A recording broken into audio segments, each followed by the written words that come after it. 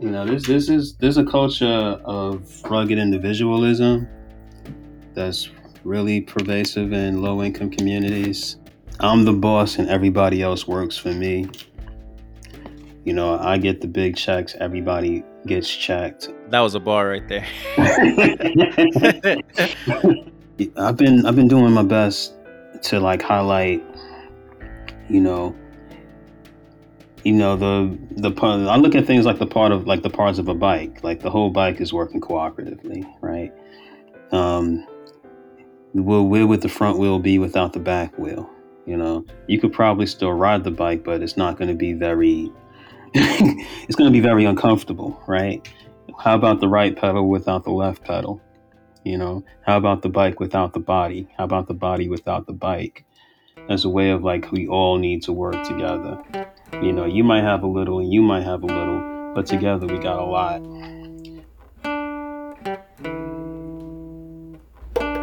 If the power's with the people, then the people must be bold. Fight to liberate the soul while we liberate our souls. Liberate the resource, change the story that's been told. We say black warriors filled with black. Welcome to Stories from Home, Moving the Just Transition. And I'm your host, Keenan Rhodes. Last season, we called this podcast Stories from Home, Living the Just Transition, as we took you to parts of the country where leaders embody just transition in their work and daily lives. This season, it's Moving the Just Transition, movement through time. We've talked about the origins of environmental justice and climate justice. I think that environmental racism really begins in the slave quarters. I think it begins with the extraction of our land and our labor. Movement across ideas and solutions through the ways that communities are solving climate change without leaving anyone behind. It's a cultural revolution that we need, quite honestly. And anything that's not focused on cultural revolution in my head and in my heart is a false solution. And movement through hearts and minds and the importance of art and storytelling to change the world. I think is a huge part of storytelling is how we change the sense of value and worth, especially in a capitalist society. And to thread the needle, in our last episode of the season, we get to where the movement begins. Within ourselves and our relationship to ourselves, to others, and to the world. Our survival as a species is to connect with each other in a way that the dominant power structure doesn't want us to. And from that foundation, you can build so much. You'll hear from Agila Nadaraj and Asli Mwa Africa at the Khepra Institute in Indianapolis, Indiana. Khepra builds community wealth by investing in the knowledge, culture, livelihood, resources, and environment of the neighborhood and beyond. P.S. It's also the community I was raised in. And you'll hear from Najari Smith, founder of Rich City Rides, a bicycle cooperative in Richmond, California. This co-op is an example of what a just transition looks like. Najari is also the founder of Cooperation Richmond, which helps develop and scale work on cooperatives in Richmond, California. He's a masterful storyteller and navigates how his own experiences of community and connection led to Rich City Rides and other projects. I've just been more of the conduit or the vessel to bring these things together, so I'm honored by that. Lastly, you'll hear from Marion G., co-executive director of climate justice on the intersection of grief and our personal calling to leadership. First, we touch base in Indy with Khepra. My name is Agila Nadaraj, and I've been with Khepra for about 5 years now. One of my primary roles in the space is as the grants manager and on the fund development team, as well as environmental justice work. I also represent Khepra Institute as a youth leader on the Climate Justice Alliance Board of Directors. Agila's grandfathers are from South India and of the Tamil people. They moved to Malaysia as rubber plantation workers, while India and Malaysia were both under British occupation. Both Agila and her parents were born in Malaysia. They moved to Japan for a few years when she was still a baby, then migrated to the U.S., eventually settling down in Indiana. Khepra and its focus on community immediately resonated with Agila. And, came to the U.S. a little bit before 9/11, very much shaped by that experience as well. So was very tied and drawn to doing community work, and then as my political consciousness raised, very clear about, the path, or at least my path around liberation was community building and community grassroots work. Asli in Africa, youth leader, has been a part of Kepra as long as she can remember. My name is Asli. I've been around Kepra for pretty much my whole life. My father was, I guess, a part of the generation before mine that was into the Kepler work. And so I first started just tagging along with him, running errands with dad and being around the space like that. And then my older brother and I, who also works very closely with Kepler, were tagging along with him. And eventually it just became a place that we went to every single Sunday. They used to have roundtable discussions where people in Kepler would talk about different topics every Sunday. And that just became, part of the ritual. The Kepler Institute is all about starting with self and about community. It started as a summer program and an effort for 2 Black parents to support the children in their neighborhood. It's been 20 years since then. Now, it's an intergenerational community organization that fosters leadership, entrepreneurship, and critical thinking skills. The young people and the elders take these tools to empower each other and other members of their communities and neighborhoods.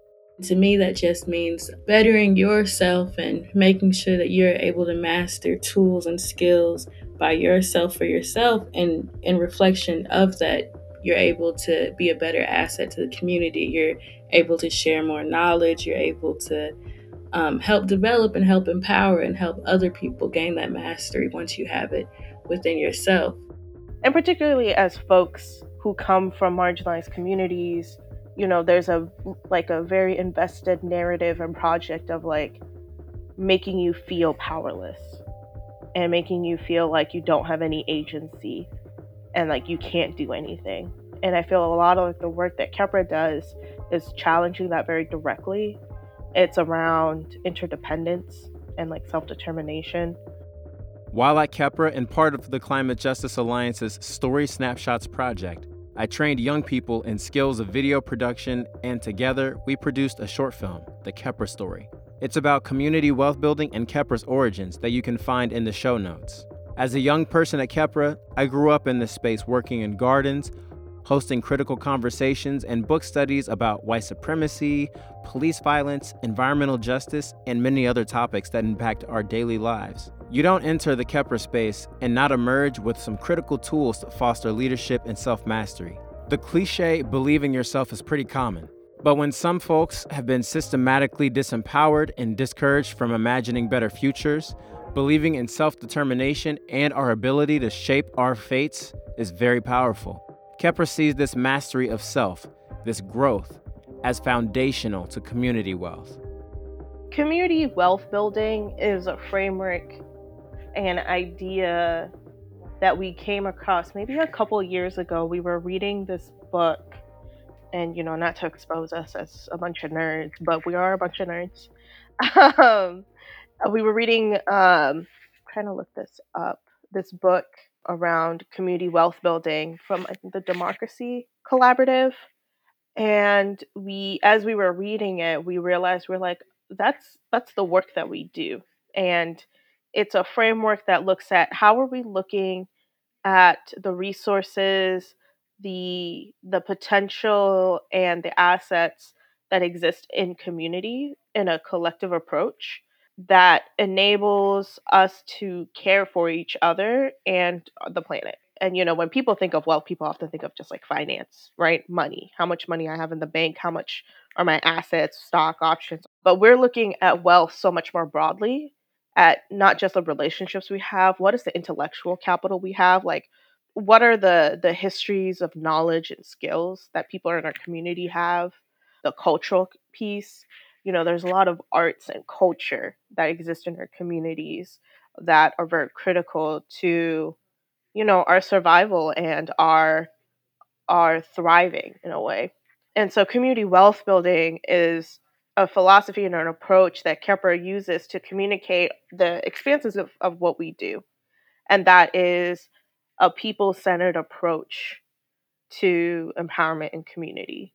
So, at the core of community wealth building, we have the self and self growth and self mastery so that we are ready and able to build and shape our community. During the moments of crisis, people step in, right? People step in, step up to provide what is needed because, that's what a lot of us have already been doing. The relationships we have with each other help provide the critical, I would say, like infrastructure and ability to respond and organize.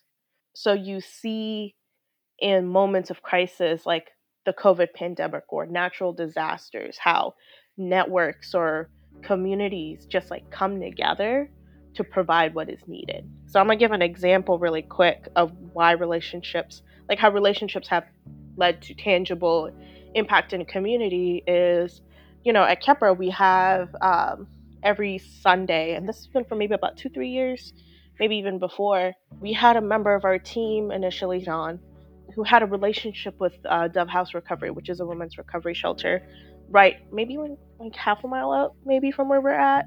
And they get a lot of Trader Joe's food recovery. And they're like, we don't need all of this. Would y'all be interested in picking some up?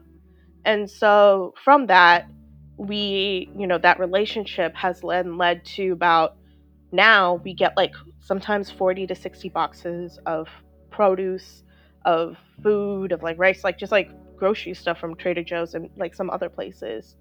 And now we are able to distribute that food on a wider scale. Stories like these are common in communities that build their capacity for mutual aid, a term that describes the collective actions it takes to support community well-being and reaffirm that all lives have inherent value. Mutual aid often takes place when a community grows an ecosystem of ways to take care of itself when systems and institutions around them fail or even cause them harm. You often see mutual aid networks spring up in climate and environmental crises, like when natural disasters or corporate environmental disasters take place, or during the COVID-19 pandemic and the inadequate protections for people most vulnerable to the illness.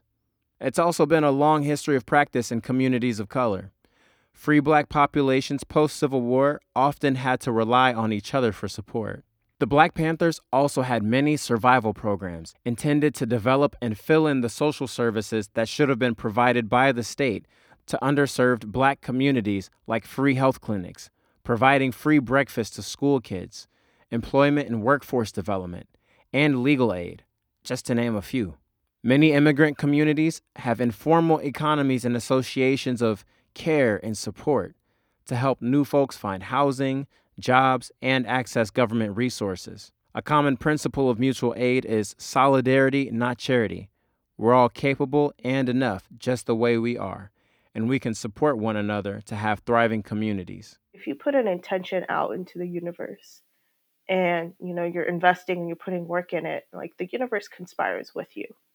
And to really invest in the relationships you have with people around you, to get to know folks, who are they, what are their hopes, what are their dreams, what are their challenges, like, because that act in and of itself is an act of liberation. It's on that foundation of intention, investment, relationships, dreams, and visions of active liberation that Najari Smith co-founded Rich City Rides. My name is Najari Smith, originally from Brooklyn, New York. Been in the Bay Area for over a decade now, and I'm the executive director of Rich City Rides, as well as the co-founder and co-owner, one of the worker owners of the Rich City Rides Bicycle Cooperative.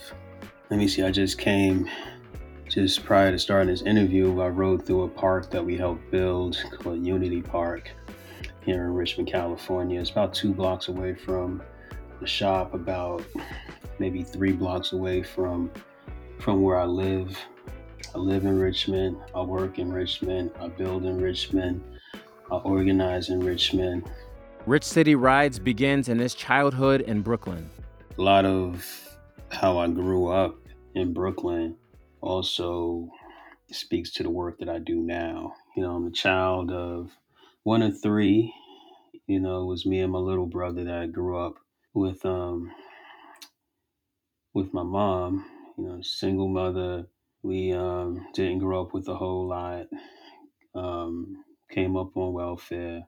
My older brother, he lived with our grandparents. And I remember, as I was growing up, just my thing was, I just don't want to be poor, right?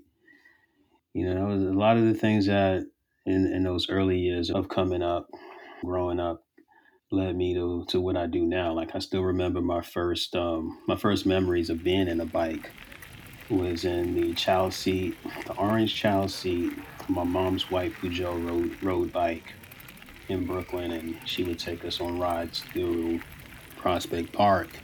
And now, as an adult, one of our most popular activities are these bike rides that we do with youth and families, originating from Unity Park on the Richmond Greenway to we've been to every park in Richmond. We've done some longer excursions to parks in neighboring cities. Now, Rich City Rides is the only bike shop in Richmond, California, and one of the few cooperatives there. It hosts bike repair workshops every Friday called Fix It Fridays. A lot of that when I think back and reminisce on things, it originated with these rides, with my mom. It later, we do bicycle repair workshops. Rich City Rides does every Friday. We call them Fix It Fridays. And my first experience with my first bike was there was no place for it to get repaired. So as it began to break down, we just got rid of it. And I didn't get another bike until I purchased my own later on in life. Najari moved to Richmond, California during the recession and housing crisis of 2009. 2 years later, he was on the BPAC, the City of Richmond's Bicycle and Pedestrian Advisory Committee. They had just finalized their bicycle master plan and a pedestrian master plan. These plans they're taken from community feedback and like a look into the future of how the streets would be, improvements that could be made on the street. I had gotten into the BPAC and interested in it based on just social rides that I had been a part of. And one of the missing elements to the BPAC is like they're focused on the built infrastructure, but what about the human part? We build these bike lanes. Who are we building them for, right? So that was one of the inspirations for starting Rich City Rides. It's because if we're building these bike lanes, I need to make sure that the community is involved. From there, he started the Richmond Rides Photo Project, which captured photo portraits of riders who used the Greenway, a 3-mile pedestrian and bike path surrounded by community art and urban agriculture. It was a project where we were taking photographs of people who rode the Greenway. So it would be the dad and his kids. It would be the family who was riding by. It would be the recycler, who was just using the bike to collect cans or whatever. It would be it was just like a rainbow of all the types of people that ride bikes.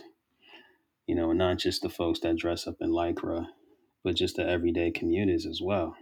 This got picked up by the Richmond Arts Center, who provided the resources to display this project in their exhibit. Then he started hosting the free bicycle repair workshops and more. This is before Unity Park was built, before the bike shop was there.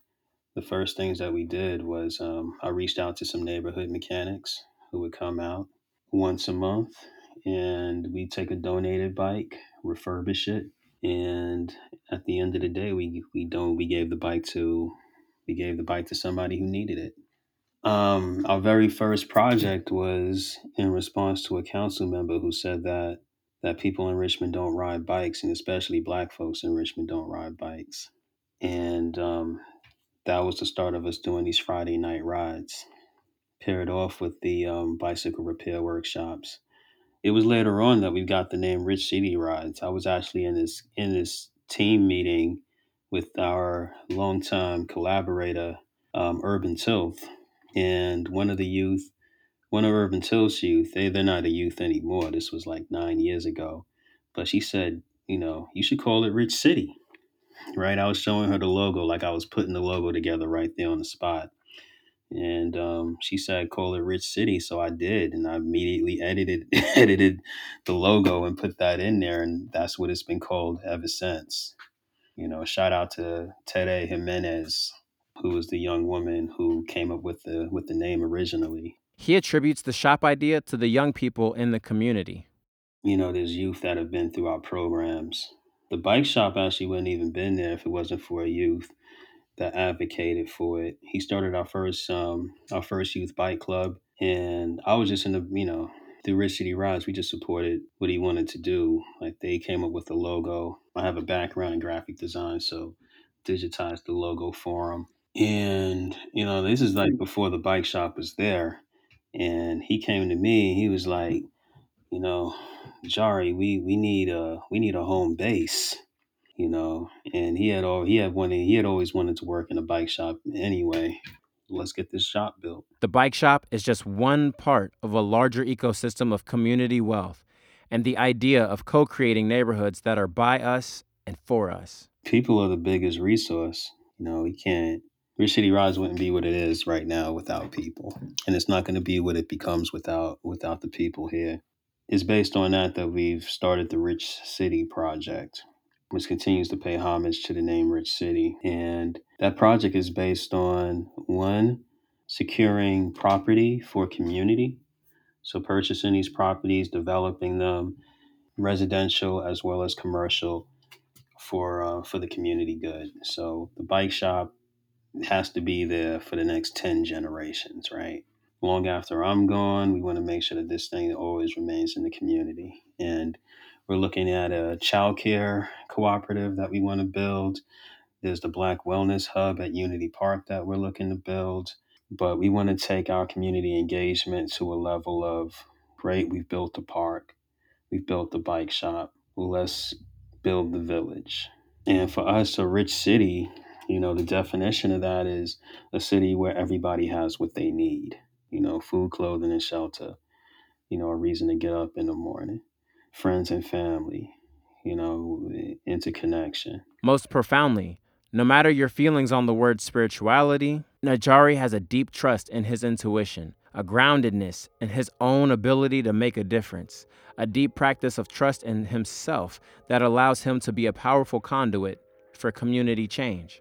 We can all cultivate our own trust and belief that we are enough, we're worthy, we're powerful, and we're able. Marion G., one of the 3 co-executive directors of CJA, keenly feels the urgency of just transition as she processes the grief of losing her mother earlier this year. She's been with CJA since 2015.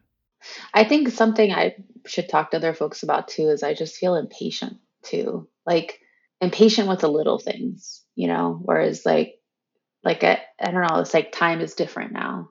Like I got to say goodbye to my mom. And one of the last things that she said was to live life to the fullest. And so coming back, trying to live into that is really hard because you see people talking about something that just seems so insignificant. Just compare in the big scheme of everything, Marion was born in Arizona and grew up in Southern California with multiple cultures in her heritage. I think growing up in Irvine and in Hacienda Heights, I was really lucky that my parents decided to stay there or come back to Southern California because I had all my grandparents. So my mom Kay's parents were from New Jersey, and they were only children of farmers there, and had come to California in the 50s, and that's where my mom was born. And it was just really unique experience going out to spend time with them on their farm. And especially being around my grandmother, she was very just stubborn and independent, and I feel sounds like from a long line of stubborn and independent women. And then my father's, Kelvin's parents, had immigrated from China, from southern China, from some small villages near Toisan, though that side of the family had been in the U.S. for a long time, since the 1800s. they kind of like went back and forth. I think one of my great grandfathers had an MSG factory in Brooklyn, and my grandfather was going back and forth. So I just kind of grew up between two really different families, and I think that was part of the special sauce that made me who I am. Her father was a professor of pharmacology, and her mother was a teacher. She gravitated towards the sciences and married her love of history with a master's in environmental history and policy. But academia didn't answer her questions about her relationship to our environment and our relationships to each other. So yeah, I did AmeriCorps, and I lived abroad in Chile for a little while, volunteered with a nonprofit there, and met some amazing folks when I was doing AmeriCorps, like Dolly, who he and I were the people of color at our organization, at our environmental organization, and that was like when I thought, okay, there's something not right here if we're the only two here and I'm only half Chinese. There's more here to that story. And so I think ever since then, doing AmeriCorps, it's been to find that story. And I think that's part of the reason I was so attracted to Climate Justice Alliance, because I was new to it. Was very over time learning about the environmental justice and climate justice movement. And what attracted me to CJA was how clearly they centered that history and the leadership of grassroots and frontline folks who I didn't read about in my history classes. After AmeriCorps, Marian continued at environmental organizations and working at a foundation before she found out about CJA, after becoming a board member at one of CJA's member orgs, Thousand Currents. She started to do some grant writing and coordinate energy democracy calls for CJA. This was the story that felt missing. It's like looking at a painting or something. I was like putting all the pieces, or a puzzle, like putting all the pieces together. And I'm like, this is not all adding up, right? And then I met the folks that were like really like holding the solutions that we needed to see. Yeah. And then I just was like, tell me what else you need me to do, The co-executive director model is one example of practicing just transition. Building the new is going to require some experimentation and a little stepping outside the box. Because even though we know what we're moving towards, we still got our work cut out for us. There's just new models that we all want to explore. And so this is one way of us exploring that and seeing how we can share responsibility, how we can support different pathways to leadership, how we can challenge other organizations to not just, rely on one single person to be the face of an organization. And I even think Benicia and Monica and I'll just speak for myself, like I don't think we want to, or I don't want us to be seen as the face either. I hope we've been able to emphasize throughout this episode that leadership comes from within, and it's in all of us, especially as we support and be in relationship with each other. And I think that also the challenging thing that I think you and I have talked about before also is just it was becoming increasingly difficult for various reasons in our society for us to connect person to person anyway. And then you add a pandemic on top of that, it makes it even more challenging. Because I think at the end of the day, when those tough moments happen, that if you have strong, trusting relationships, then it's much easier to get through them. So I think that has always been what I found is like, if something comes up, a tough moment, whether it's a climate disaster has come through, maybe we're in disagreement, that happens in our alliance of 72 plus members, right? You don't always agree on everything, or maybe it's a conflict with an ally or someone else. I think remembering how important relationships are to dealing with the climate crisis. It's not about techno fixes and schemes, just pumping it out of the air. At the end of the day, what we need to be changing is our relationships with each other, with ourselves, and with Mother Earth. And so when those tougher moments happen, I have to remind myself to connect with those people so we can just be really honest and clear about what's happening and how do we get through this together. With that perspective, it's urgent for us to focus on collectively moving toward just transition. The way we have related to each other is the way we've related to the earth and vice versa. And it's one of, what can I get out of this person to advance my own goals of whatever it may be. It's very rarely about getting to know the person for who they are and them, just like their wholeness, right? And just supporting each other. And I think a way that, like, you know, humans have existed for a long time. We're social creatures. We're able to thrive because we're here to support each other. We're interdependent. We're not just dependent or just independent, where our success lies in each other and the collective success lies in the individual too, right? I'm able to contribute to my community because community has contributed to me and have, you know, supported me. And, like, you know, this is a story of a lot of other folks, you know, through challenging times, through difficult times as a young person in this moment. And so for us, like, you know, we just get to know people, and our focus is not on outcome, right?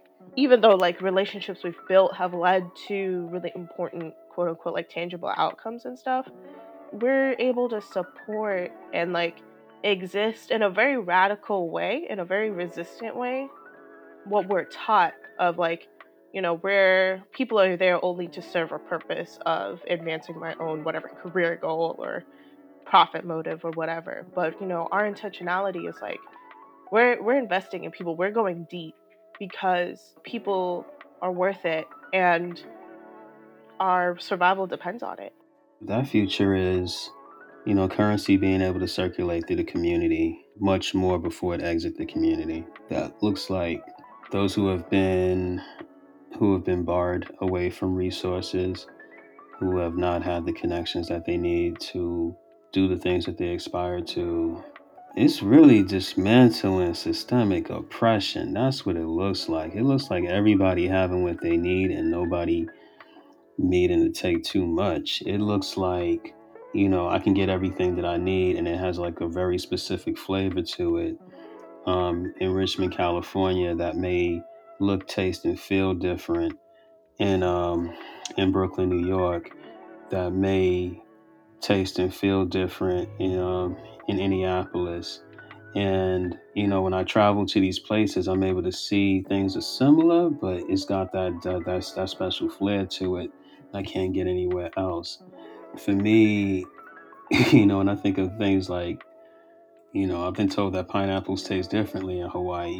You know, you have to go to Hawaii to get those.